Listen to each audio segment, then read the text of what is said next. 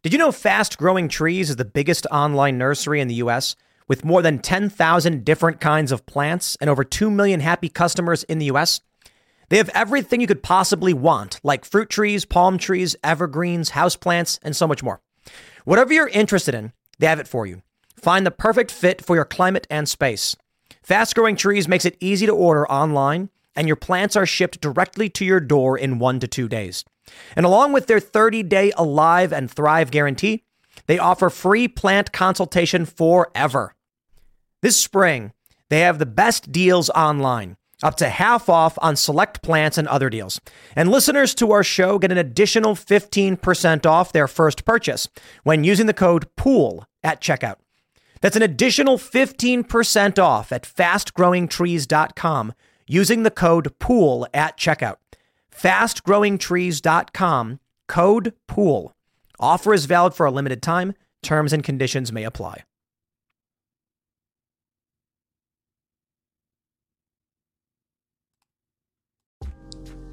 Today is February 22nd, 2022, and our first story.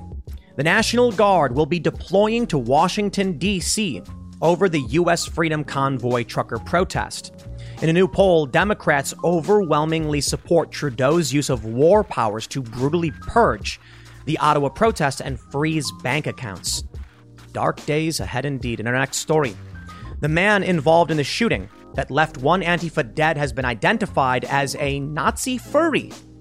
Sounds weird, but let's take a look. And in our last story, Kyle Rittenhouse has announced he will be suing many people, launching a new project to go after those who lied about him. And good for him, I hope he wins. Now, if you like this show, give us a good review and leave us 5 stars. Share the show with your friends. Now, let's get into that first story.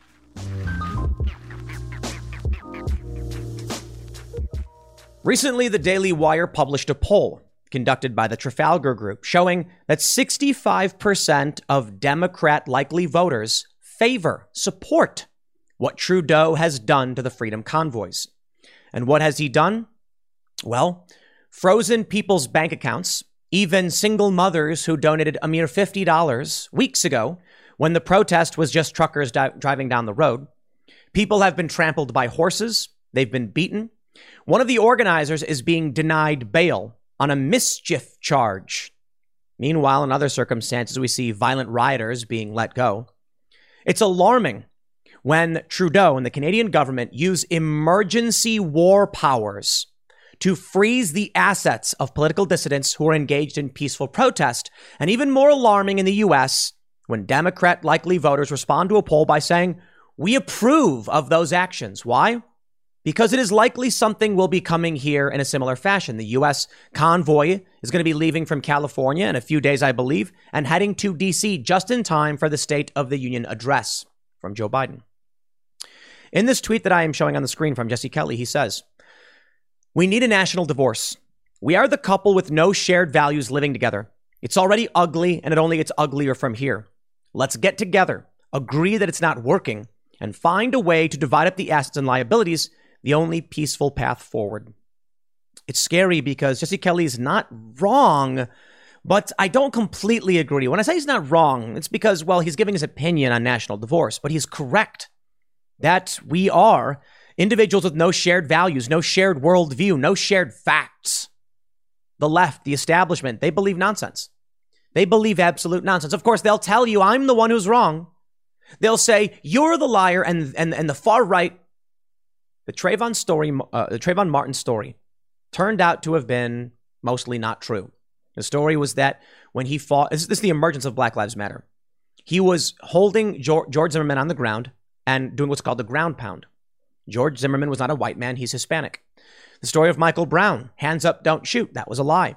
It turns out, according to Obama's own Justice Department, he was actually charging forward and trying to take the gun from a cop. There are many of these stories. George Floyd. Turns out the initial reports that we got were mostly not true. Jacob Blake, the story that we got, mostly not true. And yes, even the Ahmaud Arbery story. As much as these far leftists don't want to hear it, it turns out the media narratives were all not true. Kyle Rittenhouse almost lost his life. I don't mean dying, I mean prison. He was almost placed in prison for the rest of his life over lies. because he was defending his community. He was defending himself, namely, but he was trying to just provide medical support and security during violent riots from far-left extremists. Now, maybe you agree with those extremists. I certainly don't, which brings us to this position we're in. Freedom protesters engaging in peaceful, nonviolent civil disobedience. And Democrat voters, according to this poll, overwhelmingly support the use of authoritarian, extreme wartime powers. Now, I'll tell you why this is so worrying to me. Right now, Vladimir Putin is ordering 10,000 Russian military into the eastern region of Ukraine after saying that he formally recognizes the independence of eastern states. I really don't care all that much about an internal conflict in Ukraine. They're neighbors with Russia. I don't see why the U.S. is flying or sending troops to Eastern Europe. The 82nd Airborne, I believe, was deployed. At least that's what someone said. Fact check me on that one. Over what? Ukraine? What if Russia sent troops into Saskatchewan or into Ontario and said the protesters are requesting support? Or I should say, what if Russian troops were staging in, just outside? I don't know. It's not a perfect analogy because there's many more countries in Eastern Europe. But the point is, the U.S. has very serious concerns with its own border. And then we have our own direct neighbor, Joe Biden, working with Trudeau, this authoritarian push. Yet our troops are going to Eastern Europe. Well, I'll tell you why I'm concerned with the national divorce line. Because there is a real prospect of regional war bubbling up into some greater conflict. Now, we hear World War III all the time. It's talked about every time there's a regional conflict. But if we do have a national divorce, then there's going to be some kind of World War III, or China just sweeps in and takes over whatever they want. Let's start with the news. And that news is D.C. deploying National Guard. The request from the establishment for the deployment of National Guard and panic over what's going to happen with the Freedom Convoy. And then we'll get into how Democrat voters feel about all of this. But before we get started, head over to timcast.com, become a member if you want to support this video, the work I do. And I mean it with the utmost sincerity. We really do need your support if we're going to expand. Every day we have activists trying to destroy our business by lying and manipulating because we are in some kind of cold civil war. They're coming after us. They absolutely are. But the good thing about it is that we have a resilient system that we've set up. And because you sign up as members, it's extremely difficult, nigh impossible for them to try to take us down. But they're trying. They absolutely are. Membership is how we keep this boat afloat. And your membership is greatly appreciated if you like the work we do. You'll get access to exclusive members-only segments in the Timcast IRL podcast. And most importantly, outside of any of that, you as a member, just know that every day that 30 cents or 20 cents or whatever it is you're giving per day to be a member, it's like $10 a month, is making sure our journalists can keep working. And they won't be able to stop us from reporting the truth and cutting through the BS. That being said, let's get into the big stories here. From Fox News, D.C. prepares for possible U.S. Freedom Convoy. Officials request National Guard troops. Tow trucks have been spotted near Washington, D.C.'s National Mall. Fox News reports as a so-called Freedom Convoy that converged on Ottawa and Canada last month was broken up by police over the weekend. D.C. appears to be preparing for thousands of truckers who plan to descend on the U.S. Capitol in coming days. State and local law enforcement have called in support from the National Guard in anticipation of the massive convoy in the D.C. area between late February and late March, a government source told Fox News on Tuesday. The truckers have requested a permit from the National Park Service to allow 1,000 to 3,000 to gather in the nation's capital, according to the source. National Guard troops will reportedly deploy beginning Tuesday and remain in place until the end of March. Pentagon Press Secretary John Kirby said in a statement that the police department has received a request for assistance from the U.S. Capitol Police and D.C. Homeland Security and Emergency Management Agency. Quote, those agencies have asked for National Guard personnel to provide support at traffic control points in and around the district to help the USCP and D.C. government address potential challenges stemming from possible disruptions at key traffic arteries, Kirby said. No decisions have been made yet to approve these requests. 2 tow trucks were spotted early Tuesday parked along D.C.'s National Mall at 7th and D and at 12th and C Street Southwest. The owner of the towing company told Fox News via phone that the city of DC hired them for public work that could last up to 10 days. The owner said they were specifically hired ahead of the trucking protest, and they've been instructed to clear any vehicles that illegally block the DC streets. He said they have no idea when the truckers might arrive. Now, in DC, there are a couple bridges that allow entrance from the neighboring states into DC. And there's fear that if the truckers block these bridges, they will cripple the DC area. I'm not a big fan of extreme disruption. I'm a fan of nonviolent civil disobedience. If you want to block a street, I also think that if you do, you get arrested for obstructing a roadway, you get a slap on the wrist and you carry on. So hopefully things remain calm and peaceful. The truckers can make their point. It looks like based on this permit, it's not even going to be like what happened in Ottawa. And I think that can be a good thing. I think driving across the country, getting to DC, having a permit, staging a rally, maybe a little bit of nonviolent civil disobedience can help spread the word and send a message to these politicos that we, the people, we don't support the mandates. We don't support Joe Biden's failures. And we're going to get that message across. Here's how it works. You do something like this. The press picks it up. You do something like this. The police often overreact. It is a PR win. That's what happened in Ottawa. Recession and inflation are here. Gas, housing, and everyday goods are up, way up. And you want to be ready for any situation. So what would you do if there's no food on the shelf? ARC Heirloom Seeds are here to help. Did you know 99% of seeds sold today can't reproduce? With Heirloom Seeds, you only have to plant once. Then you can grow year after year, giving you and your family stability and security because things are getting crazy out there. Our all-in-one seed kit provides everything you need to grow your own food. This premium seed kit has over 65 varieties, 50,000 seeds, and stores for 15 years. You'll also get our exclusive seed guide to make growing a no-brainer. ARC Seed Kits is a family-owned and operated business and the most trusted name in the nation for over 15 years. Our mandate is to get heirloom seeds into every home in America. Go to arcseedkits.com today and get free shipping by entering promo code podcast. That's ARKseedkits.com, promo code podcast. Get your seeds, get prepared, get growing. arcseedkits.com. But the scary thing is, it won't matter at this point necessarily.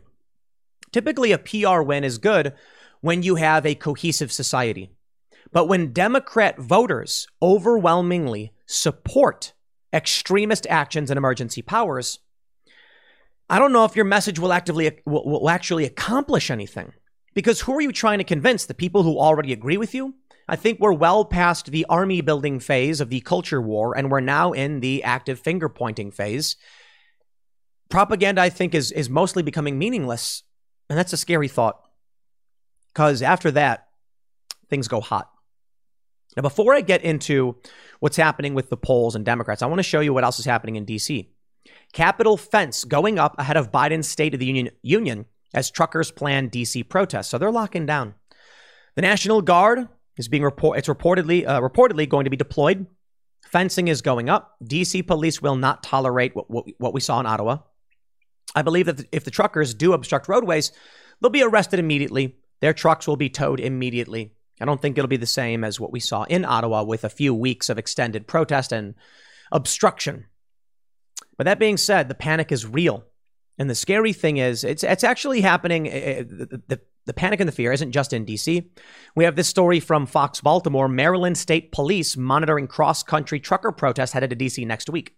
Because, of course, around D.C. is Virginia and Maryland. And that means with bridges and with the state borders surrounding the federal District of Columbia, there's going to be multi-agency monitoring of this. Everybody needs to stay peaceful. Everybody has they have their right to peaceful protest. Nonviolent civil disobedience is a bit different because often it borders on the illegal and then crosses into it. But I think, and I'll say it before, I'll say it again, whether you're Antifa or Black Lives Matter or Freedom Convoy truckers, if it's nonviolent civil disobedience, I support it. Not support it outright like your message. I support being nonviolent and saying we have issues we want addressed. Redress of grievances is in the First Amendment. But I also think you get your slap on the wrist arrest. So let it be said, I don't think people should just have the ability to disrupt everyone's lives indefinitely. But I believe we give certain leeway to disruption. Now, here's where I'm mostly worried about what we're seeing. And this poll really freaks me out, man. because I don't know what the answers are. And maybe Jesse Kelly is right. I don't want him to be right. I don't. I mean, he's right about the issues, but do we need a national divorce? I do not believe there is any circumstance where the states break up and it ends peacefully. Impossible. Because even if the U.S. breaks apart and the two parent factions agree, okay, we're going to divide up assets and resources, then China comes in. Majority of Democrats back Trudeau's crackdown, freezing bank accounts of truckers. This is insane. Even Vosh, a socialist YouTuber, spoke out against this. Stephen Marsh, who wrote the book The Next Civil War, who said he favors the multicultural democracy and not the constitutional republic of the United States, also called this martial law. But I warn you now, this poll, at the very least, maybe it's not accurate. I hope it's not. Majority of Democrats back what Trudeau has done. Overt fascism. And I'm going to outright say it. It is, in every sense of the word, fascistic. Now, if you want to argue the nitty gritty of what fascism is academically, okay, fine. What I'm saying is, in the colloquial sense of the power of the absolute authority of the state, plus the lucrative merger of corporate powers with state powers, you're looking at it, baby. You are looking at it. You can call it communism, whatever. I don't think it matters what we call it. It's here. The Daily Wire reports. A new poll from Trafalgar Group and Convention of States Action shows that 55% of likely general election voters disapprove of Trudeau's handling of the protesters. 35% approve of Trudeau's heavy-handed tactics, and 10% said they were unaware of what was happening north of the border. Now, hold on there a minute. 55% of likely election voters disapprove. It's good news. It shows that the sane and rational individual, and for the most part, anti-authoritarians, are in the majority. However, when you isolate Democrats, aside from Democrats, the only other demographic areas identified in the poll that cut in Trudeau's favor are ages 65 and older. I'm sorry, let me read. Democrats overwhelmingly favored Trudeau's response, with 65% approval to 17% disapproval. Republican responses were weighted even more heavily against Trudeau, with 87% of likely GOP voters disapproving to only 8% approving. Respondents who said they did not belong to either one of the two main parties cut against Trudeau. 74% of independent voters said they did not approve. So there's the divide here. Independents and Republicans in stark opposition to Trudeau. Democrats overwhelmingly favoring it. It's good news in a sense, but the Democrats are the largest political faction, the largest political party. So they're at 65%. This means when you add them all together, 45% of this country favors the emergency powers and the extreme and brutal purge and beatdown of these individuals in Canada. So maybe we're not going to be able to handle this. I don't know. You know, seeing what's going on. Let me show you. Let me show you. Fox News. Canadian protesters' truck seized. Bank accounts frozen over connection to Freedom Convoy. Derek Brower said he doesn't know where his truck is or what happened to it. I'll tell you what's really scary. There's this photo. It's an aerial shot. And it shows a farm, maybe about 100 kilometers from Ottawa. There's a bunch of trucks there. And people are posting saying that the Freedom Convoy insurrectionists are staging for a resurgence. And I look at this and I'm like, or maybe it's just a parking lot. Or maybe it's a bunch of trucks that are in disrepair. I don't know. But isn't it crazy? The freak out. That truckers are parked not too far away. Maybe they're the ones who didn't go to the city. Maybe they're part of the convoy and they said, we're not going to go into the city. You don't know. That's how insane things are getting. Take a look at this. Derek Brower, Canadian truck driver who attended the Freedom Convoy in Ottawa, said his bank accounts have been frozen and his truck was seized. On America's Newsroom Monday, Brower said his personal account, his trucking account, and a third unrelated account, a business account, were all frozen over the weekend. He also doesn't know where his truck is or what happened to it. It comes after nearly 200 protesters were arrested. Almost 100 vehicles were towed. Quote, since then, I haven't heard anything from the government, Brower told Bill Hemmer. Robert Dorian, a civil engineering technician in Canada, said on Fox and Friends that police were extremely rough. We only wanted the mandates to be lifted because they go against our constitutional rights. And this evolved into something different that the government seemed to have already planned. He believes Trudeau invoked the emergency measure because police were unable to provoke protesters to violence. He said the government's move to freeze protesters' assets is very dangerous. Any government being able to freeze assets as they wish, if you're not doing things they want, in my opinion, is far from being democratic and is not what Canada stands for. Brower said he doesn't know what's going to happen with his accounts. Basically, the bank, they shut it down, and I haven't been contacted by anybody. Brower said he doesn't know what will come of the Freedom Convoy protest, but he doesn't believe it's over. It seems like many of them are gearing up for even more. Take a look at this from timcast.com. Ottawa mayor wants to sell trucks seized from Freedom Convoy protest, claims Emergency Act gives him the authority. These people are insane and evil. The establishment lies. Democrat voters blindly march in lockstep with the lies. I don't know how we rectify this. All of these stories we heard over the past 10 years from Black Lives Matter and Antifa, lies. And then what they do is they use terror tactics to force companies to try and cut off your revenue streams. They try and shut you down because they are evil, evil people. They want civil war. They do. During Occupy Wall Street, many of these extremists said, from the ashes of the old, we will build anew. They want the conflict because it destroys the Constitution, our founding documents, rips the country in half, and gives an opportunity to the extremists to replace this country with something evil. They're evil. And I don't mean like, well, they are evil, but it is their possessive evil. You're talking to Larry Sharp, Libertarian candidate for governor, last night on timcast.rl, and he said, you know, the peasants, the Russian peasants, they had years of this, horrible living. So they said, well, the communists can't be worse, can they? Little did they know how wrong they were. These evil individuals, they want power. They see people like Elon Musk and Bezos, and they say, I want that power. They don't want to earn it. They want to take it. I guess you can say in their mind, they believe might is right, which is very fascistic. So in their minds, it is earning it. If they can seize it, it's theirs because in their mind, they believe might, according to their ideology, makes right. Scary, isn't it? Take a look at this. Speaking to the government-funded Canadian Broadcasting Corporation over the weekend, Watson initially claimed that he believes selling the trucks would help recoup some of the cost of the city. I have asked our solicitor and our city manager how we can keep the tow trucks and the campers and the vans and everything else that we've confiscated and sell those pieces of equipment to help recoup some of the costs that our taxpayers are absorbing. So that's one of the provisions of the Emergency Act. And we have been a beneficiary of the Emergency Act. Watson later admitted he does not want to return the trucks because he does not think the protesters deserve to have them back. I want to see them sold. I don't want them returned to these people who've been causing such frustration and angst in our community. You can't come to Ottawa anymore and shut down our city for 4 weeks. It's really amazing how these politicians think they can destroy your life. But when you disrupt their lives, they will brutally stomp down on your neck with their boot. Things are getting crazy up there, man. There were rumors circulating for a while that the banks were freaking out. A potential Canadian bank run, or that the banks would freeze your assets and expand these powers, which they seem to be doing, and that it would rock confidence in these institutions. So you better get your money out. Let me show you this from TikTok. Over on TikTok, Henry Timmons posts a clip from Jordan Peterson.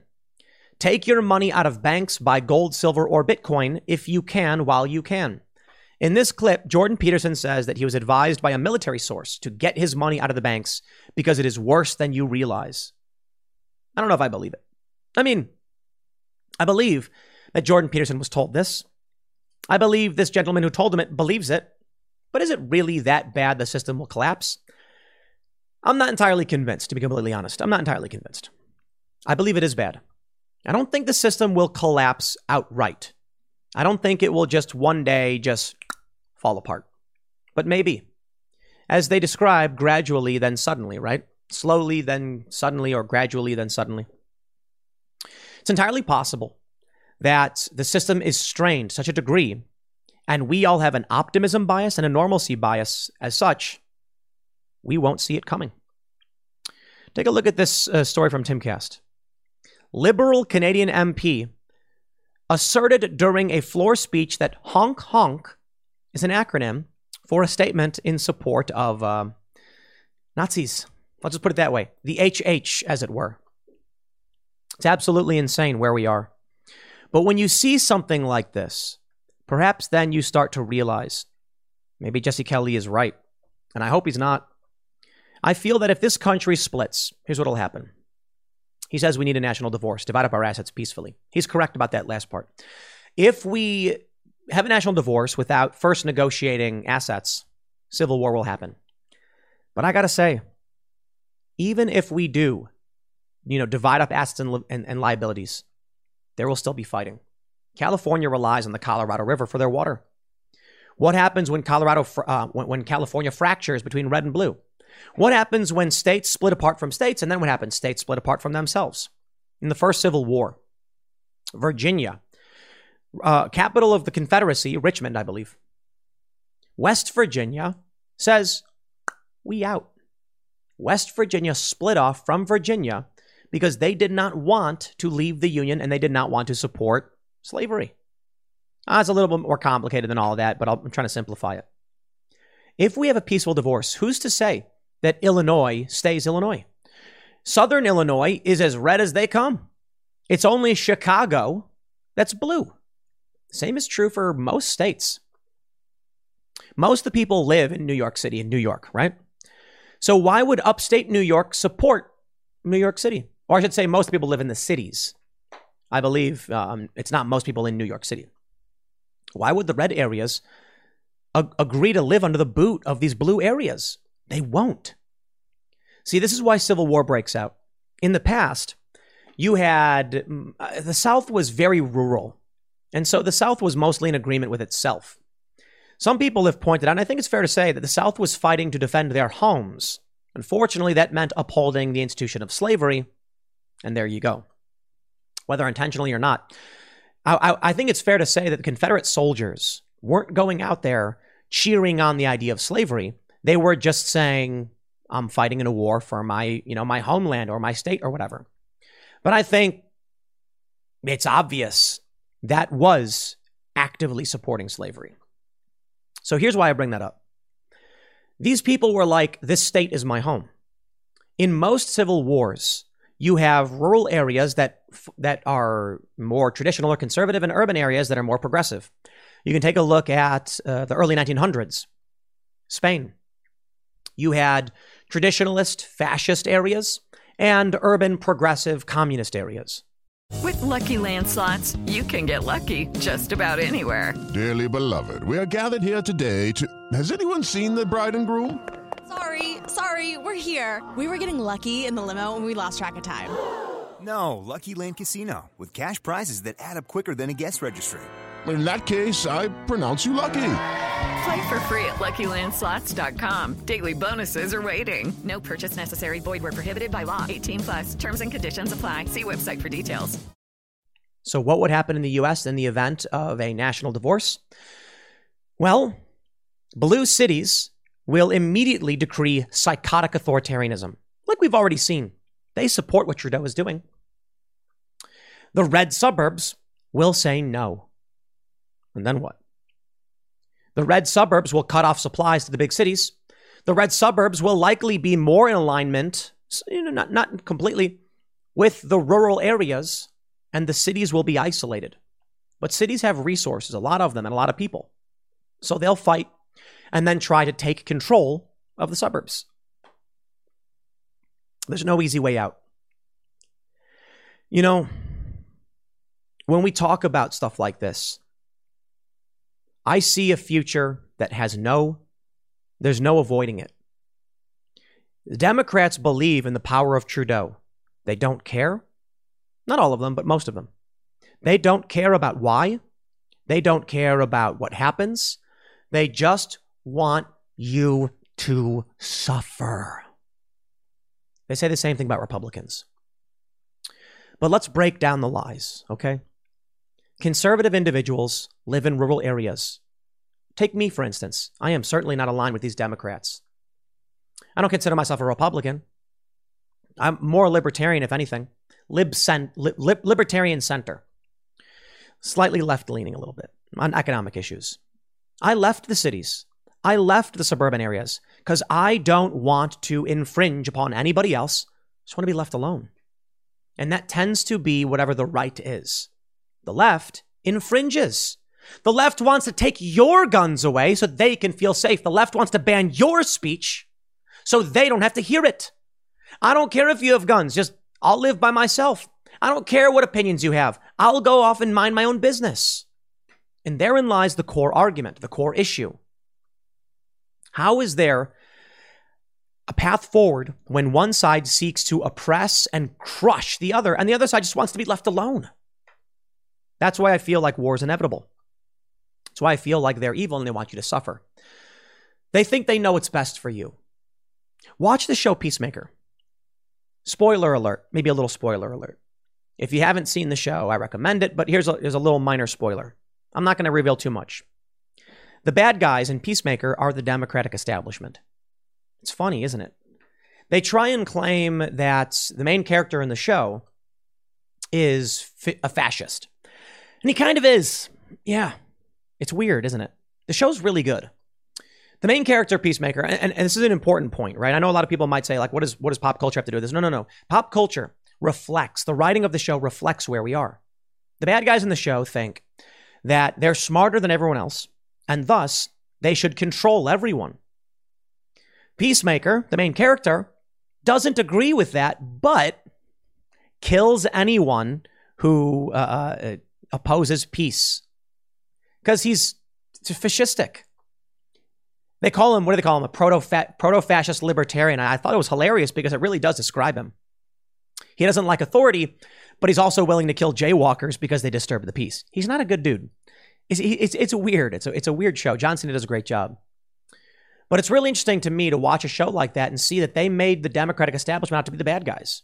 Just coming out and saying that they're smarter than you, they know better than you, they should be controlling your life. And that's what happens with people like Trudeau, people like Joe Biden, not people like Donald Trump. When the cities were burning, Donald Trump did not call in the National Guard. But DC is now calling in the National Guard over truckers. Y'all need to wake up if you're not paying attention. I think most of you are. Let me stress that point. Donald Trump did not call in the military over the riots. Billions of dollars in damage. DC they didn't bring in the National Guard on January 6th when Trump actually requested it. Truckers, here they come. After Joe Biden's inauguration, here they come. Black Lives Matter and Antifa, sorry. To be fair, in Ferguson, the National Guard did get deployed under Obama. But now, what are we seeing? They'll put the boot on your neck. So I hope conservatives are waking up to what's happening. This is why I've been saying abolish the police. Cops in Canada, and that's Canada, it's not the US, are gloating and laughing. They literally were laughing at the horse trampling an elderly woman. What did she do? Just some little old lady coming out to protest. Meanwhile, in Portland, armed Antifa extremists engage in a shootout with a local homeowner. And now Antifa is waging a disinformation campaign, purposefully trying to obfuscate what really happened. They tampered with evidence. They manipulated the crime scene because they're evil. Suppose some people will argue evil is subjective, but here I don't think it is. I think it's clear that they seek to impose their will upon you by force.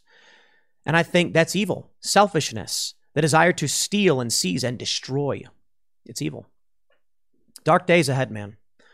Maybe we can pull out of this. But as I've been saying for the past several years, I think civil war is inevitable. It scares me to see that Democrats support what Trudeau is doing. How do you even talk to these people when they say, I don't care about what's right. I don't care about what's true. What are you supposed to do? These people don't care about what's right. They don't care about what's true. They don't care about you. They just want to feel power. Man, that's it. That's why they march around with guns, shutting down streets. That's why they kill people, and they've killed so many in the past couple of years. Oath keepers haven't done that, but they'll lie, cheat, and steal, and they'll smear. They'll lock you up in solitary. These truckers, I hope they realize what's going to happen. They will lock you up and put you in as an insurrectionist. So be careful. I hope we can pull through these dark days, but I'm just not confident. I will add, though, in the end, I don't think it's the end of the world. I think whatever happens here may be bad, but the night is always darkest before the dawn. I think after this period of strife, I believe it will come to a great conflict, and then I believe afterwards we'll prosper. We will. Maybe it will be a great national divorce, some fighting, but ultimately we split. We'll see. I'll leave it there. Next segment's coming up tonight at 8 p.m. over at youtube.com/TimCastIRL. Thanks for hanging out, and I'll see you all then.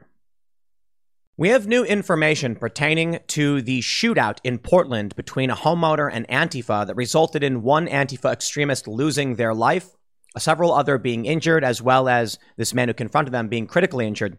It's being reported now that this man is known as Benjamin Jeffrey Smith. Antifa says that he is a furry. That is, an individual who dresses up in a fursona, like a persona, a cartoon animal type costume. I don't really know how to describe what furries are other than they're people who wear these costumes. Maybe there's some way they describe it. I don't know. They're saying, Antifa is saying that this guy is a furry. And they're going on to say that furries have very serious Nazi problems. And thus, it all makes sense now. Okay. The media is also saying this guy is a accused mass shooter. I'm just going to pause and say, I think maybe Antifa is lying. I think maybe the media shouldn't run with their version of events because, of course, they lie.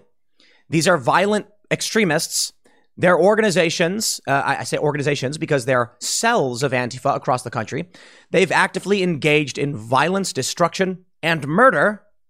Notably, when Aaron Danielson was shot twice in the chest at near point blank range in Portland, walking down the street, minding his own business.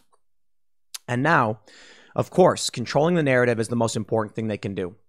Now, truth be told, some of the information coming out about this guy, it seems legitimate.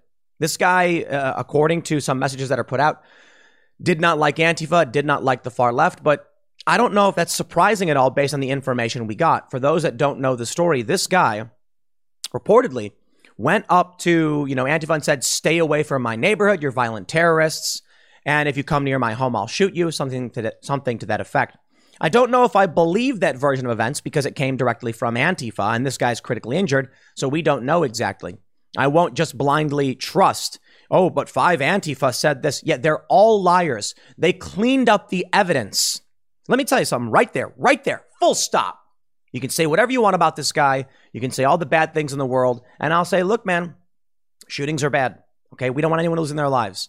This was a bad thing that happened. Y'all should do whatever you can to avoid a fight. As it goes, any fight you can avoid is a fight you've won. But when Antifa cleared evidence from the shootout, police believe they were picking up casings and trying to cover up what had happened. That right there says to me, I think Antifa started it. I genuinely think that. So here's what I imagine probably happened. And this is all speculative. You can't trust Antifa, and we have no other statements. I'm willing to bet this guy, and I'll go through this. We'll show you some of the stuff that that they're saying about him. I believe he probably came up and saw Antifa and said, "Get out of my neighborhood." They had guns, confirmed by the fact that this guy was shot, and they bragged about taking a chunk out of him. They were armed. I don't know how many people. Someone reportedly turned in a rifle to the cops. How much do you want to bet that this guy confronted them and said, "Get out," had a gun, and Antifa pointed their gun at him, just like they did to the people driving their cars in Portland? Or how about in Provo, Utah, where they shot a driver? How much you want to bet this guy said, "You're not playing that game with me"? And when they raised their weapon, he fired on them. You see, this is the real challenge with political conflict or any kind of conflict. And I think people need to understand that with great power comes great responsibility, as Uncle Ben told us. If you're armed with a gun, you need to understand, okay? If someone else has a gun, you're both in this very serious moment where if any of you makes a move, the other could perceive it as a threat and take action to stop you. That being said, I do not imagine a scenario that the Antifa is trying to play this off like, but we were just peaceful and unarmed individuals marching down the street. They actually tried claiming they were unarmed. This guy got shot. How are you unarmed if this guy got shot? Liars. They're liars. No, how much you want to bet this guy just said, I'm mad as hell and I'm not going to take it anymore. Antifa smashed up storefront windows, pulled merchandise out, burned in the middle of the street a year and a half or so ago. People have been killed. And this guy said, enough. Now, he was wrong. It's a challenging position. It's a challenging position. In that scenario, I'm imagining, because I don't really know what happened. We don't want people shooting each other.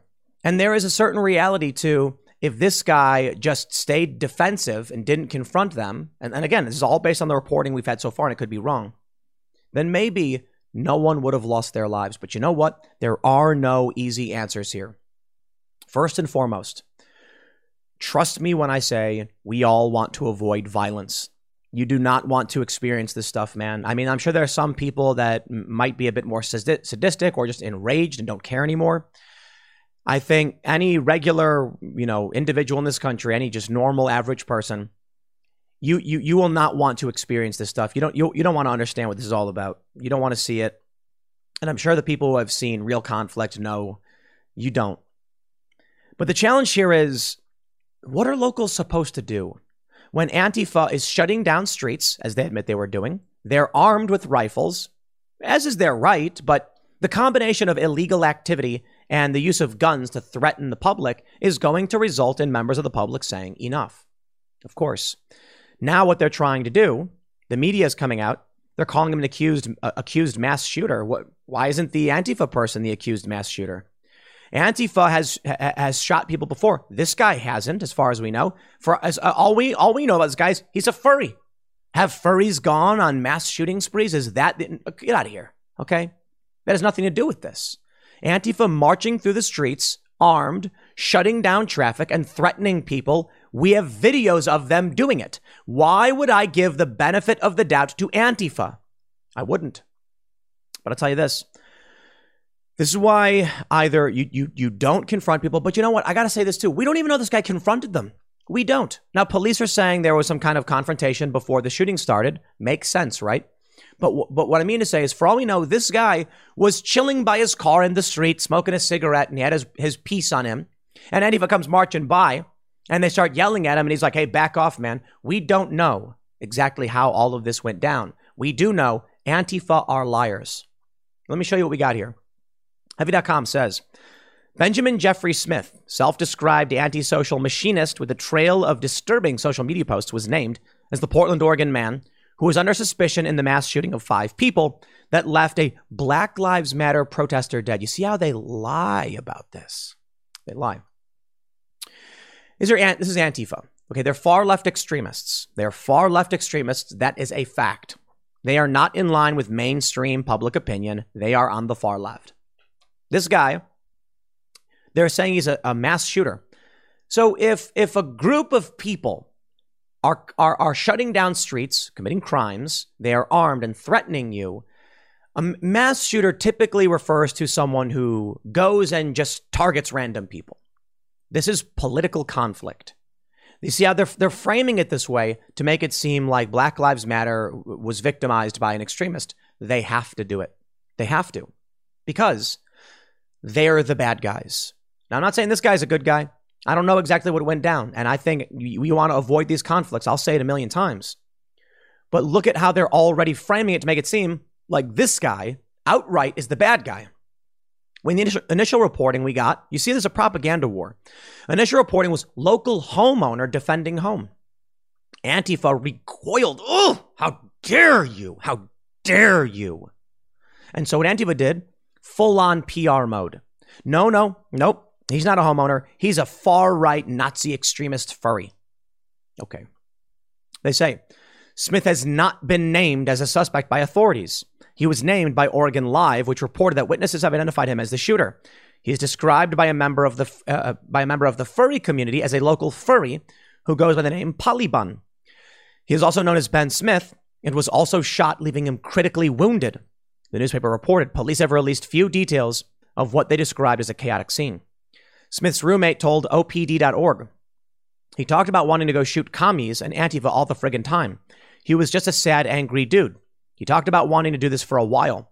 He was angry at the mask mandates. He was angry at the liberals. He worked at Peninsula Ironworks. On Reddit, Ben Smith, writing as Polybun, wrote, I'm not that into crowds. I'm not the artistic sort, and I'm fairly antisocial. I'm a machinist by trade, build electronic gadgets and hot rods for fun. Screenshots emerged of posts under his handle on Telegram and other accounts. For now, we don't know if these accounts are true, if it's real. We don't know if this guy actually is Polybun. It's just what someone's saying. For all we know, it's just a lie, and I wouldn't be surprised. Here's what I fear. We have no confirmation on any of this stuff. We just have people coming out and saying, oh, yeah, it's true. So, while I think there's a good chance, this guy held these sentiments, don't get me wrong. We got to be careful of the possibility that Antifa known extremists who lie for political purposes are lying on purpose to skew the story early on before more information can come out. Because maybe it turns out this isn't the guy. Maybe it's not Ben Smith. This guy, they're saying, oh, but the other guy had a beard. That's what they were saying. This guy doesn't. Here's a photo of him. He's got no beard. The guy who came out had a beard. How do we know it's the same guy? Might not have been. They might have just identified this guy because they can make, this homeowner look as bad as possible. So that what'll happen now is you'll have activists coming out saying Black Lives Matter protesters were shot and killed. And we all remember Kyle Rittenhouse. We all remember what happened with Kyle Rittenhouse defending himself and how they lied about it. You give them a chance, they lie about it. Look, you want to avoid these conflicts, but I tell you this, man, if something's coming to your town, get cameras. If it wasn't for the cameras that in Kenosha, Kyle Rittenhouse probably be in prison for life. But there were witnesses and there was cameras and he was able to show people what happened. How much you want to bet this is a similar circumstance? I'm willing to think so. We typically don't get stories like this. When the story comes out about some kind of shooting like we saw in Kenosha, two people lose their lives. Turns out Kyle Rittenhouse was defending himself and running away. But they lied and said he was hunting them down. He crossed state lines. Think about how insane and psychotic the lies were about Kyle. He crossed state lines with a gun to go hunt down black protesters. Not true at all. But that's what they kept saying over and over again. I'm willing to bet, based on all that, this guy might have been chilling by his car, smoking a cigarette, saw Antifa walking by, said nothing. They started screaming at him. So he started screaming back. They had their rifles on him, pointed at him, and he probably pulled out his gun and fired on him or something like that. He could have maybe even been running away. You know what? I'll tell you this. Before I believe anything they're saying, I'd be more inclined to believe that he was fleeing Antifa as they were trying to shoot him in the back. I would be more inclined to believe that over their story because they've lied about everything. Michael Brown was a lie. Trayvon Martin was a lie. Ahmaud Arbery was a lie. They're all lies all the time. What did they say that George Zimmerman, just went up and shot Trayvon? Turns out Trayvon was on top of him and pummeling him on the ground. Michael Brown, hands up, don't shoot. Turns out he was actually attacking a cop. Ahmaud Arbery, they said, was just jogging. Turns out, according to the prosecution in the case, he was actually a felony burglary suspect. I'm not saying any of that justifies these people losing their lives. I'm saying I'm tired of being lied to. Want me to believe this garbage? According to anti-fascist researchers, I'll trust them, confirmed Polybun with his roommate, Smith made anti-Semitic comments and praised Kyle Rittenhouse, the Kenosha teen acquitted in the shootings of 3 people at riots in Kenosha. Interesting. He praised a kid who was defending himself. So look, I don't know about what this was all about, and I will stress it for the millionth time. Please avoid these fights. Avoid these conflicts. I can say that a million times, but Step into the world of power, loyalty, and luck. I'm gonna make him an offer he can't refuse. With family, cannolis, and spins mean everything. Now, you wanna get mixed up in the family business. Introducing The Godfather at ChumbaCasino.com.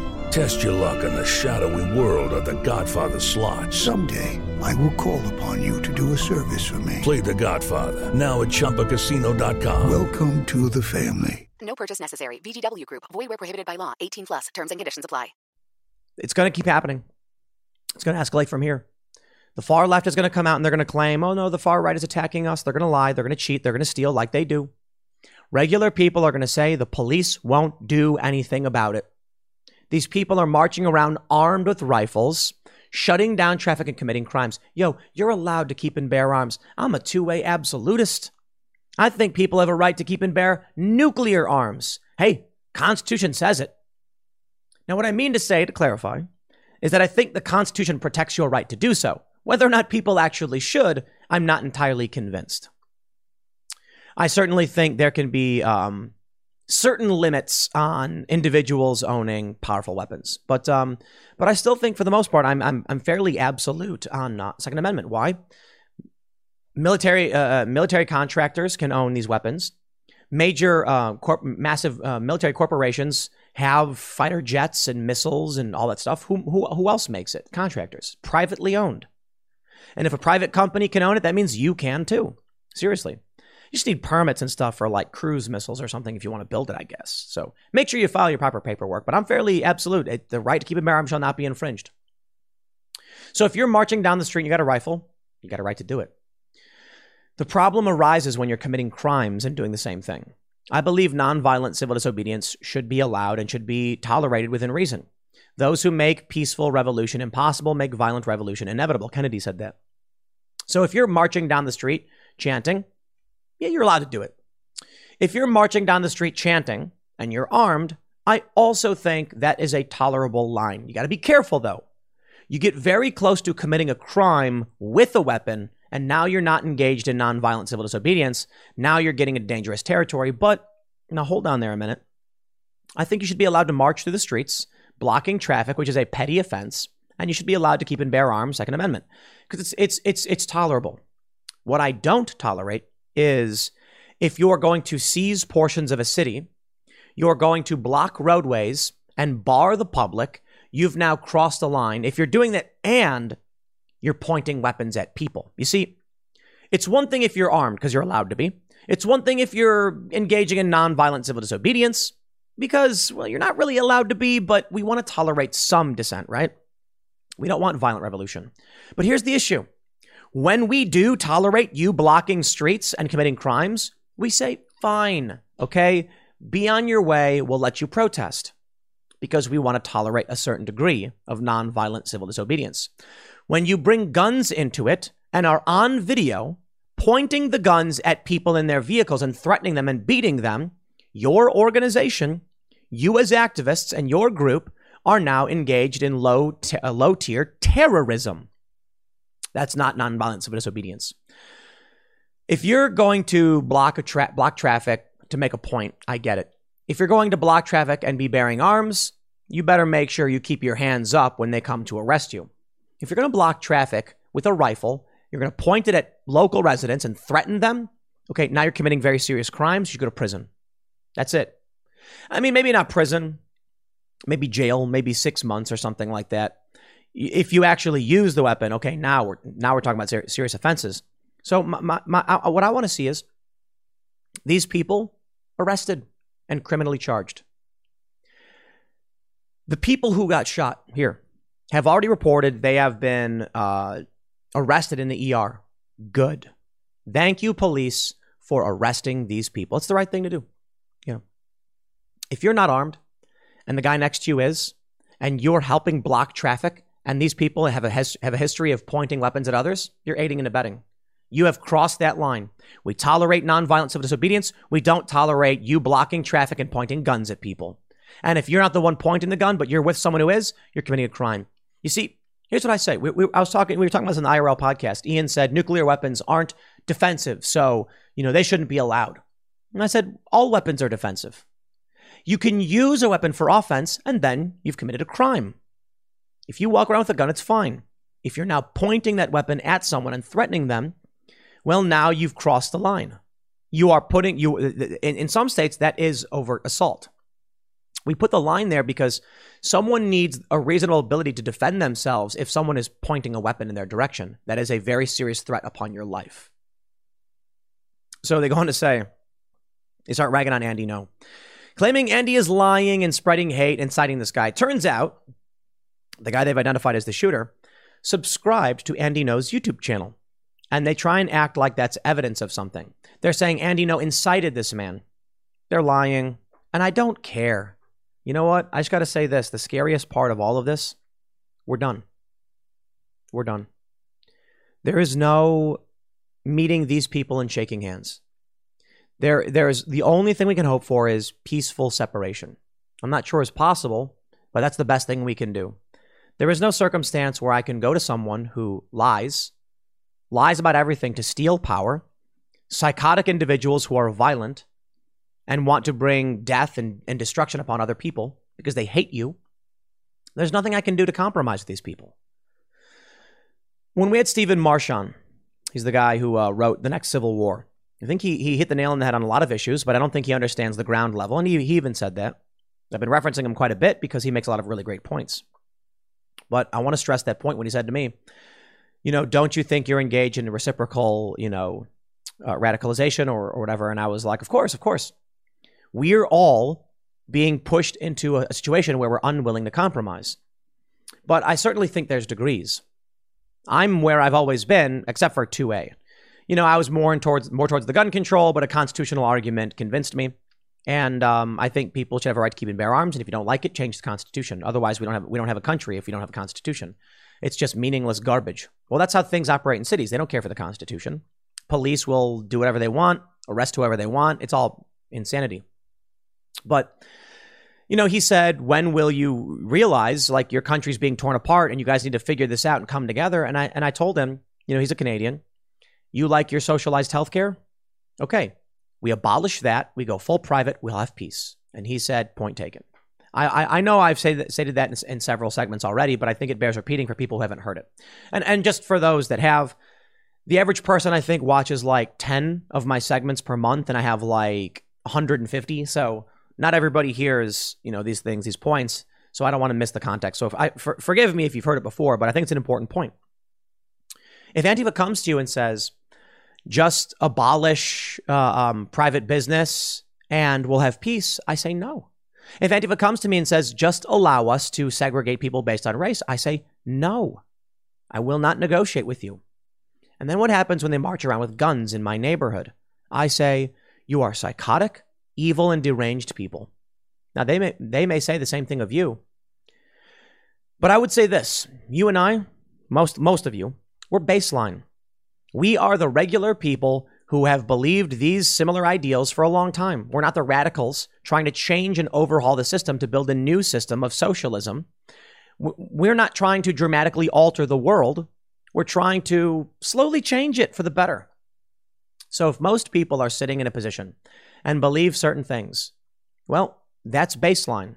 If you as an extremist think you're right and you want to use violent tactics and illegal activities to enforce it, you're the bad guy. I'm a fairly revolutionary individual, to be completely honest. The only problem is violent revolutionaries. I would say I'm on the border of reformer and revolutionary in terms of my opinions. I think we had a lot of problems in this country. We need complete overhaul. I think private prisons have to go, or if we do have private prisons, they have to be completely transparent. Public has to be able to see them. The problem with private prisons then is in profit motive incentive for getting more criminals. So I think the system is completely broken. The Federal Reserve is trash, the printing of money. I think we have been gutted. So I would favor a very serious, near revolutionary overhaul of our system. A constitutional system, however. So I would say mostly reformer because I don't want violence. Revolution is typically violent. But on the border of, we need some very serious change in this country. But I believe in doing it through persuasion and peaceful means and nonviolent means. And I think it's been working. I think people who are engaged, like the Freedom Convoy, and now the U.S. convoy set to leave L.A. to go to D.C., it works. And throughout our history, there's been violent confrontation. And typically it reaches a certain threshold where we simmer things back down, or we allow things to reduce the boil. It works. Nonviolent civil disobedience works. Protesting and obstruction works. What Antifa doesn't work. It's dangerous. It's going to cause very serious problems. So this is where we're at right now, my friends. You want to tell me that we're not headed towards civil war when this is the news that's coming out? I just think you're wrong. I'll leave it there. Next segment's coming up at 1 p.m. on this channel. Thanks for hanging out, and I'll see you all then. Kyle Rittenhouse, appearing on Tucker Carlson tonight, announced he intends to sue many prominent individuals, politicians, athletes, media personalities. I would assume within that There will be direct lawsuits against news organizations. And this is due to the fact that, as we all know, they lied about him, they defamed him, they smeared him, and even after he was acquitted on all charges, found to be not guilty, acting in self-defense, still many call him a murderer. Specifically, Kyle Rittenhouse calls out Cenk Uygur of the Young Turks, who says even after he was acquitted, Cenk still calls him a murderer. I believe he said Cenk. I think he also pointed to Whoopi Goldberg. Now, in response to this, Hassan Piker, who I believe is the nephew of Cenk Uygur and one of the most prominent political streamers on the internet, posted a tweet insulting Kyle Rittenhouse. And it's really fascinating how you can see that we are a very divided nation. There are people in this country of good moral standing, of principle, and there are people in this country of bad moral standing, or I should say, power hungry. My view of Hassan, right? Let me pull up his tweet and go through the news, and we'll talk about Times v. Sullivan, these lawsuits. In response to the announcement from Kyle Rittenhouse, Hassan tweets, Kyle Rittenhouse is whiny, dripless, lame, and effing annoying. Perfect spokesperson for the people merging with their couches who watch Fox News every night. That's fascinating. An amazing view. I don't watch Fox News, me personally. I just read the news. And you see, for me, I view good moral standing as being honest, respecting people as individuals. I don't believe Hassan feels that way. I understand he's probably emotional because this guy said, Rittenhouse is like, yeah, I'm going to sue your uncle. And I'm sure, he loves his family. He loves his uncle. But look, when Alex Jones, he's getting sued over the Sandy Hook thing. My public and direct response was, dude, you can't defame people. You should not be allowed to say things about people that are not true, but within reason. Okay, so here's my point. Now, I don't think Alex Jones should be sued for hundreds of millions of dollars or tens of millions or whatever. I mean, they're going after him for basically everything, and I think it's a political tactic. But I don't care if you're on the left or the right.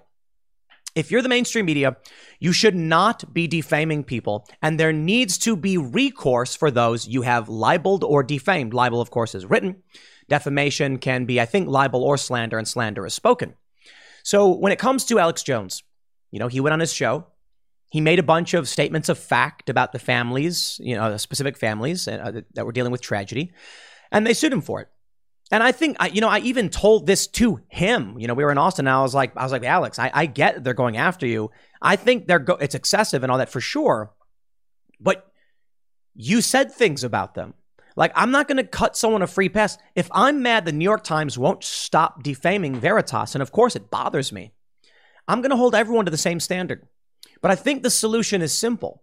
We need to overhaul Times v. Sullivan, and then there's another precedent, another case. It's something v. Butts or whatever. No, I mean, it really is. So Times v. Sullivan was a lawsuit that set the precedent that if you're a public official, these news organizations were effectively protected by the First Amendment, and you have to prove they know they're lying or acted recklessly. There was a subsequent court case a few years later that said it extends beyond public officials and also encompasses public figures, which makes everything just insane and messy. Because what is a public figure? Now we're like, well, when it came to Nick Sandmann, he's on the steps of the Lincoln Memorial, and the Native American guy comes up. They said he was an involuntary public figure. No. You don't lose your rights by virtue of being famous. That is an absurd standard. But as it pertains to Alex Jones, as it pertains to the New York Times, or even timcast.com, should we get something wrong, there should still be legal recourse. Yes, it's quite simple. If I say something, and I'm like, so-and-so, person A is a lion tamer, and it turns out he's an ostrich tamer or something, and it causes damage for his career, and he says, you've defamed me, I take issue with this. Obviously, it's not really defamation to say someone has the wrong job, but you get my point. If I say, someone punched a goat, and then they'd be like, no, I didn't, and now I can't get a job on the farm. I think the solution is simple. The court should instruct the publication to front page a retraction and apology about the individual. It's that simple. Think about it. Often when companies do retractions, the fake news on the front page, the correction is on page 16, section D. It's really simple. If you defame someone and it's found to be actual malice, meaning you know you're lying or are acting recklessly, you're liable for the damages. We'll just say that. If you get something wrong and the court says, you know, you're being sued by person B because person A said something, they're both public figures, whatever, I don't think that matters. And it turns out it was a mistake. You know, like let's say timcast.com does a story and we make a mistake and we say so-and-so punched a goat and it turns out it was someone else who did it and we mixed up the names and we made a big mistake. We go to the court and we say, Your Honor, we're sorry it's come to this point. We've made a mistake. And then the court should be like, okay, you know, front page, featured, apology, retraction. The best you can do, right? You could argue that if, you know, for us at timcast.com, we make an honest mistake, we want to correct it. But let's say you get a situation where the New York Times writes a story about James O'Keefe and they lie, and they have. And then James O'Keefe contacts them and says, you guys defamed me, you lied. They say, you know what, you're right, we're sorry about that, we're going to issue a correction. James says, yes, but I want that correction front and center so everyone knows, and say, no, we're not going to do that, we're going to put it on page 16. That's when James would sue. In the court, New York Times would be like, Your Honor, look, we told them we'd apologize and retract. And the judge would be like, in a prominent fashion, no, Your Honor, we said page 16. Okay. Then the court sides with the plaintiff, defendant. You will run a front page story that you got this wrong to make sure everybody knows. I think that's fair for mistakes. And again, you intend to defame someone, to hurt them. Now you got to pay. Let's read the story from timcast.com. And then I want to talk to you about where we're at with this defamation lawsuit. Because we also have this story about Sarah Palin. The New York Times wrote an editorial, I believe it was the New York Times, saying that Sarah Palin incited someone to try to assassinate a politician. And when she sued, they said, nope, you can't do it. This is insane.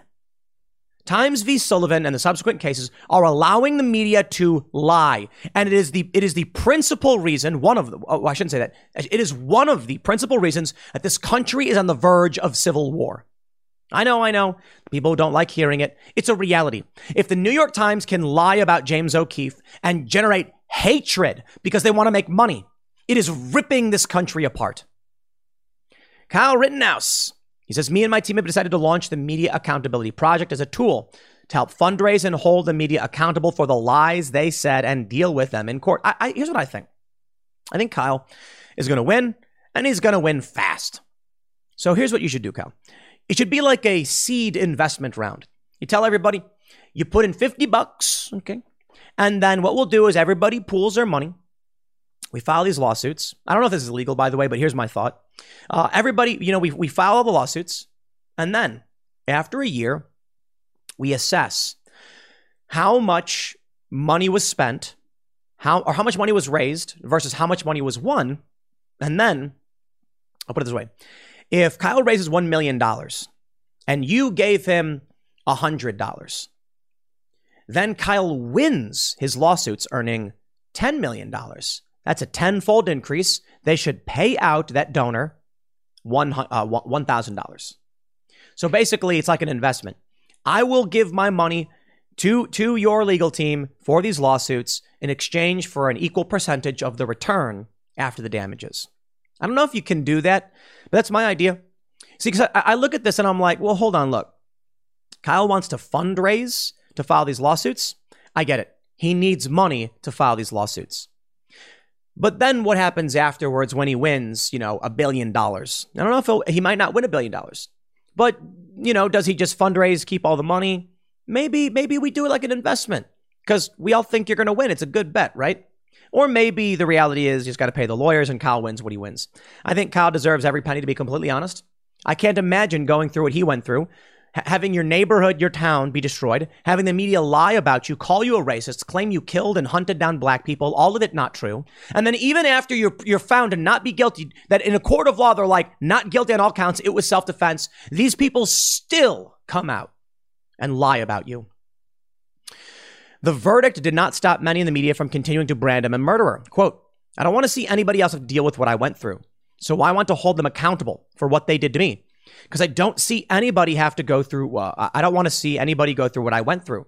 When asked if he'll be suing media outlets, Rittenhouse named some of the people who are currently on the list. He says, well, right now, We're looking at quite a few politicians, celebrities, athletes. Whoopi Goldberg's on the list. She called me a murderer after I was acquitted by a jury of my peers. She went on to still say that. Rittenhouse pointed out that Cenk Uygur called him a murderer before the trial and continues to do so. Here's the problem. Let's talk about the problem we have right here. So we have this Wikipedia entry. This is Times v. Sullivan. A landmark decision in 1964 ruling that freedom of speech protections in the First Amendment to the U.S. Constitution restrict the ability of American public officials to sue for defamation. Specifically, it held that if a plaintiff in a defamation lawsuit is a public official or person running for office, not only must they prove the normal elements of defamation, publication of a false defamatory statement to a third party, they must also prove the statement was made with actual malice, meaning the defendant either knew the statement was false or recklessly disregarded whether or not it was true. Now I want to pause for a second. We often say Times v. Sullivan should be overturned. It's actually Curtis Publishing Co. v. Butts that should be overturned. They say, in subsequent cases, the Supreme Court has extended the decision's higher legal standard for defamation to all public figures, beginning with the 1967 case, Curtis Publishing Co. v. Butts. These decisions have made it extremely difficult for a public figure to win a defamation lawsuit in the U.S. I do not believe it is constitutional that simply because people know who you are, you lose your rights. Because this is the arena. This is the challenge. When we're having political debates and you're someone who is well known, why should someone be allowed to lie about you? Why should the New York Times be able to lie about James O'Keefe? He's just a dude who does some stuff. It makes no sense. If you're a plumber and you run a big company and let's say this. Let's say you have a plumbing firm, then you operate out of the Chicago tri-state, Indiana, Chicago, Milwaukee, Wisconsin. Milwaukee, I was going to say Milwaukee, Wisconsin. And how do we determine whether you're a public figure? They'll say, well, look, he's got these, it's a big company. People know who he is. How many people? How many people know who he is? And they come out and they say, well, he does commercials. His company does commercials. Okay, you now lose your rights. You can't sue for defamation. Why? How does that make sense? This, I believe, needs to be overturned. Time v. Sullivan, I actually think is fine. If you're a public official, you are working for the government doesn't get protections, you do. But what about someone who's a public figure? You see, what they're going to try to do to Kyle Rittenhouse is they're going to argue he is a public figure. Therefore, one, he's never going to get past a motion to dismiss. But they're going to argue that, he's got to prove actual malice. Well, we thought he was a murderer. I didn't know about the verdict. I don't know. The other issue is calling someone a murderer is probably an opinion. You could say, and I think it shouldn't be, but it's interesting how we're at this point where the Supreme Court, many courts, are upholding the subjectivity of language. I reject this and I resent this. I understand there's some arguments where it makes sense, fine. But whether or not someone is a murderer is a statement of fact. Of course, in the courts, it's an opinion. Someone might say, Your Honor, he killed a chicken. He murdered the chicken. He's a murderer. Okay. Well, there you go. It's an opinion. Here's one. I'll give you one. Is Reza Aslan a cannibal? I'd say it's a statement of fact that Reza Aslan is a cannibal. Why? For those that aren't familiar, Reza Aslan hosted a CNN show where he ate human brain. I believe that if you eat human flesh or any part of a human, you're a cannibal. Or you have cannibalized. How do you describe this, right? Because here's the issue. Does he routinely eat human? No. He ate human one time. So I call him a cannibal, right? Well, what about a murderer? What if you kill someone one time? Do we say he's not a murderer? It was just one time he killed a person. No, you'd say he's a murderer. And I mean like intentionally go out and kill someone. We'd say, no, this person intentionally killed someone. You're a murderer. You never stop being a murderer. But I've had this argument. People say, but Reza isn't someone who goes out seeking to eat humans. You know, when you say someone's a cannibal, you're implying they hunt human. They sit around eating them. I'm like, no, I'm not. A cannibal is someone who eats humans. Reza Aslan ate human. Cannibal. What would you call him? A guy who ate human one time? So I think we need to get something straightforward with these lawsuits. It needs to be that there is a clear understanding of language. And if someone says you're a murderer, that is to imply you intentionally killed someone. Otherwise, you're being defamed. The issue is, what is a word widely used to mean? The issue is then, I could say, in my opinion, a murderer is someone who steps on a bug. And then I could be like, Cenk Uyghur's a murderer because he's killed a bug one time. I mean, that's absurd, right? If I say so-and-so is a murderer, the implication is that they killed another human being intentionally. Or with malice in the colloquial sense, not the legal sense. Curtis Publishing. With Lucky Land Slots, you can get lucky just about anywhere. Dearly beloved, we are gathered here today to... Has anyone seen the bride and groom? Sorry, we're here. We were getting lucky in the limo and we lost track of time. No, Lucky Land Casino, with cash prizes that add up quicker than a guest registry. In that case, I pronounce you lucky. Play for free at LuckyLandSlots.com. Daily bonuses are waiting. No purchase necessary. Void where prohibited by law. 18+. Terms and conditions apply. See website for details. 1967 was a landmark decision of the Supreme Court establishing the standard of First Amendment protections against defamation brought by private individuals. The case involved a libel lawsuit filed by former Georgia Bulldogs football coach Wally Butts against the Saturday Evening Post. The lawsuit arose from an article in the magazine which alleged that Butts and the Alabama head coach Bear Bryant had conspired to fix games. The Butts suit was consolidated with another case, Associated Press v. Walker, and both cases were decided in one opinion. In finding for Butts but against Walker, the Supreme Court gave some indication of when a public figure could sue for libel. In a plurality opinion written by Justice John Marshall Harlan II, Supreme Court held that news organizations were protected from liability when they print allegations about public officials. However, the Supreme Court decided that news organizations are still liable to public figures. So they're saying in Times v. Sullivan. The court ultimately ruled in favor of Butts, and the Saturday Evening Post was ordered to pay $3.06 million to Butts in damage, which was later reduced and appealed to $460,000. The settlement was seen as a contributing factor to the demise of the Saturday Evening Post, blah, blah, blah. Ultimately, in their decision, what we end up learning is they extend the Times v. Sullivan to public officials. To public figures. And therein lies the big problem, because it brings us here. Sarah Palin's attorney said they're fighting an uphill battle in her lawsuit against the New York Times. Well, the New York Times the courts threw out her lawsuit. The former Alaska governor is suing the paper over a 2017 editorial that she argues defamed her by falsely claiming she incited the 2011 mass shooting that seriously injured Rep. Gabby Giffords. I'm going to tell you guys a story. There was this research piece that was put out. It was called like the Alternative Influencer Network or something in like 2018. And it was fabricated. This woman who wrote it drew lines from people like connect the dots, crime web conspiracy nonsense. And she said, this is a web of all the people who have interacted with each other. The only problem was that it connected me to Stefan Molyneux. I believe. It's been a long time, so fact check me. It said Tim Pool, and there was a line going to Stefan Molyneux. I'm like, I've never done anything with the guy. Never collaborated. I had never even met the guy. She claimed I did. False statement of fact. Connected Chris Ray Gun to Richard Spencer. I'm like, that's the most ridiculous thing ever. They tried claiming after, oh, no, they're not really connected. It's just the line goes behind the dots. And it's like, are you serious? I called a lawyer. And I was like, what do you think? I don't want to give too much attention to this, right? But it's being used widely by a bunch of media outlets, and it's a lie. It's fabricated statements of fact. And they said, you'll lose. You will never get past a motion to dismiss. And I said, but this is an obvious and clear-cut false statement of fact. Too bad. Have a nice day. You won't win. It'll cost you too much money. You'll never succeed. And I was just like, wow. I had a lot of arguments with lawyers because I was like, I want something done about this. Now, I understand. Sometimes you don't want to give them attention. And therein lies the problem as well. The issue now is that we live in a world where you can go to Wikipedia, look up Project Veritas. The whole thing is a lie. Someone needs to sue Wikipedia. James, if you are listening, sue Wikipedia. Oh, I know. You've got two pitfalls there.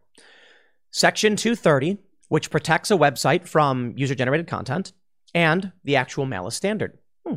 I think you should sue them anyway. You know why? Wikipedia says from Wikipedia. Take a look at this. BuzzFeed News. This article about Sarah Palin. It's written by David Mack. All right. It's from BuzzFeed News. Now, you could sue David Mack. You could sue BuzzFeed News. They're the individuals. But on Twitter, Hassan tweets about Kyle Rittenhouse. You cannot sue Twitter. I mean, you can try. You'll get dismissed right away. Why? Section 230. Twitter says we are not Hassan. He published this on the platform. He's responsible for it. Now, what if this tweet from Hassan the Sun actually didn't say Hassan the Hun? It said from Twitter. Kyle Rittenhouse is a whiny dripless. Okay, well, that's something different. That's a statement from Twitter, right? Wikipedia does just this. Take a look here. In Times v. Sullivan, you can see that it says from Wikipedia. It doesn't say from Hassan. It doesn't say from Kyle. It doesn't say from anybody. It says from Wikipedia. Let's do this. Project Veritas. When you pull it up, it's a far-right activist group, produces deceptively edited videos, undercover operations, secret recordings, disinformation, conspiracy theories. First of all, those are all opinions, but it's from Wikipedia. It's not from any user. It's from Wikipedia. Wikipedia has published this under their byline. I don't believe Section 230 applies. And then you have the question of reckless disregard. I think you can very easily argue this. Your Honor, if a news publication puts an article under their byline, and the standard by which they publish the article is they allow anyone, anywhere to write it, I would argue that's reckless, right? Because any old random person getting to publish under Wikipedia's byline, which is one of the biggest websites in the world, is certainly reckless. Does Wikipedia not have any on-staff fact checkers to verify these claims? They don't? Well, now you've got Wikipedia saying it's from them, and you've got recklessness. Now, of course, still might get thrown out, but you get the point. I think that we've got to start filing the lawsuits. Now, Kyle Rittenhouse is doing it. Good for him. I hope he wins. And I hope this goes to the Supreme Court. And I hope things change. I hope Project Veritas wins their lawsuit against the New York Times, and we can get an overhaul of Times v. Sullivan or something. But we'll see how that plays out. Good work, Kyle. Sorry for everything you've gone through, but you know, I hope you win. I'll leave it there. Next segment will be at 4 p.m. over at youtube.com/Timcast. Thanks for hanging out, and we'll see you all then.